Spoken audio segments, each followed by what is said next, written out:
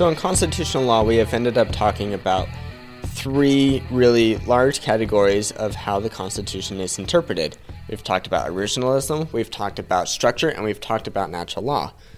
In reality, though, I think there are seven, and there are lots of different interpretations that are given by constitutional law professors. Chemerinsky, he was the author of a different constitutional law book. He gives these seven. My constitutional law professor gives these seven, kind of organized in a bit differently. But I just want to go over and give an overview of what each of these seven are, just very briefly, and then sum up these methods that the courts have taken into their approaches of how they read the Constitution.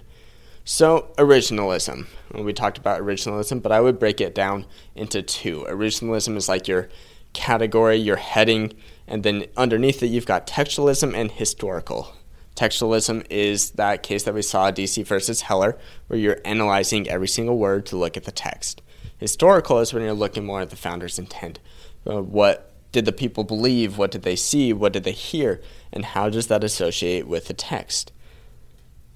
And then we have structural, and this is moving into this different approach where we interpret it a little bit more broadly. What is the structure? What kind of powers are we trying to preserve? Whether or not it is the separation of powers or checks and balances, federalism, and how those all function together and trying to preserve that in the Constitution.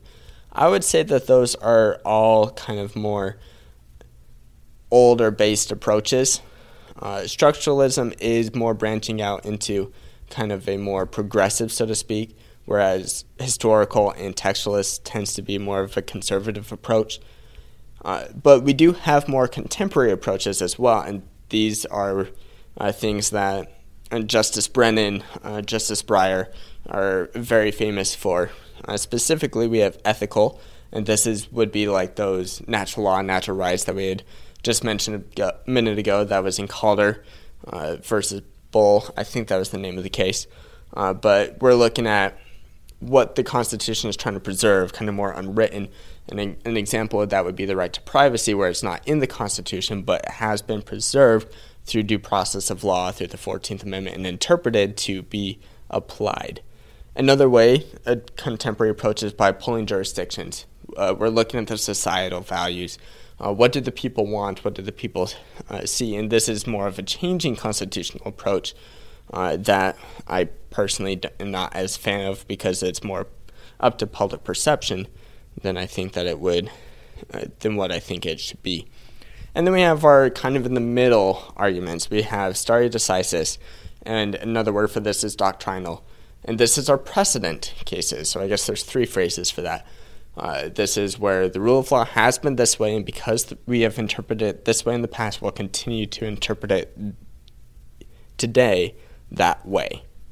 And then we have finally pragmatic or prudential, and this is weighing the pros and the cons of each argument. What makes more sense? What would be the greatest benefit of interpreting the Constitution in the way that you interpret it. And pragmatic, I would say, ends up being tacked on to a different approach, usually. Most originalists may branch out to a different approach because it's pragmatic to do so, or it's prudential to do so, whereas some of the more liberal justices or progressive justices may end up using pragmatic to tack it on to an originalistic approach that they normally would feel fits their purpose. So ultimately, pragmatic or prudential is just really what provides society the best benefit through what is most practical. And those are the interpretations of the constitutional interpretation. There's the seven of them. And like I said, I think originalism is a good default. I wouldn't stick solely with originalism, but I think if you can use an originalistic approach, I would come back to that. That's my personal opinion. Everybody else is obviously entitled to their opinion as well. They can believe what they think, but I think that is what would be a good, consistent approach maybe not consistent, but a good, logical, realistic, so to speak, approach into interpreting the Constitution. Thank you for listening to this episode of The Law Schoolers. Before I let you go, there are 4 things I want to say. The first thing is if you enjoyed these episodes and if you enjoyed the website, I would invite you to go and join Law Schoolers Pro. And you can do that by going to lawschoolers.com/join.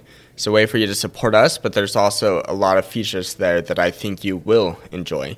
Second thing is that nearly all of our episodes are unedited. The only ones that aren't are pre-law materials, and the reason for that is so you can actually see the legal material in its raw form as I'm learning it as well. The third thing is that the information contained in these episodes are specifically only for educational purposes.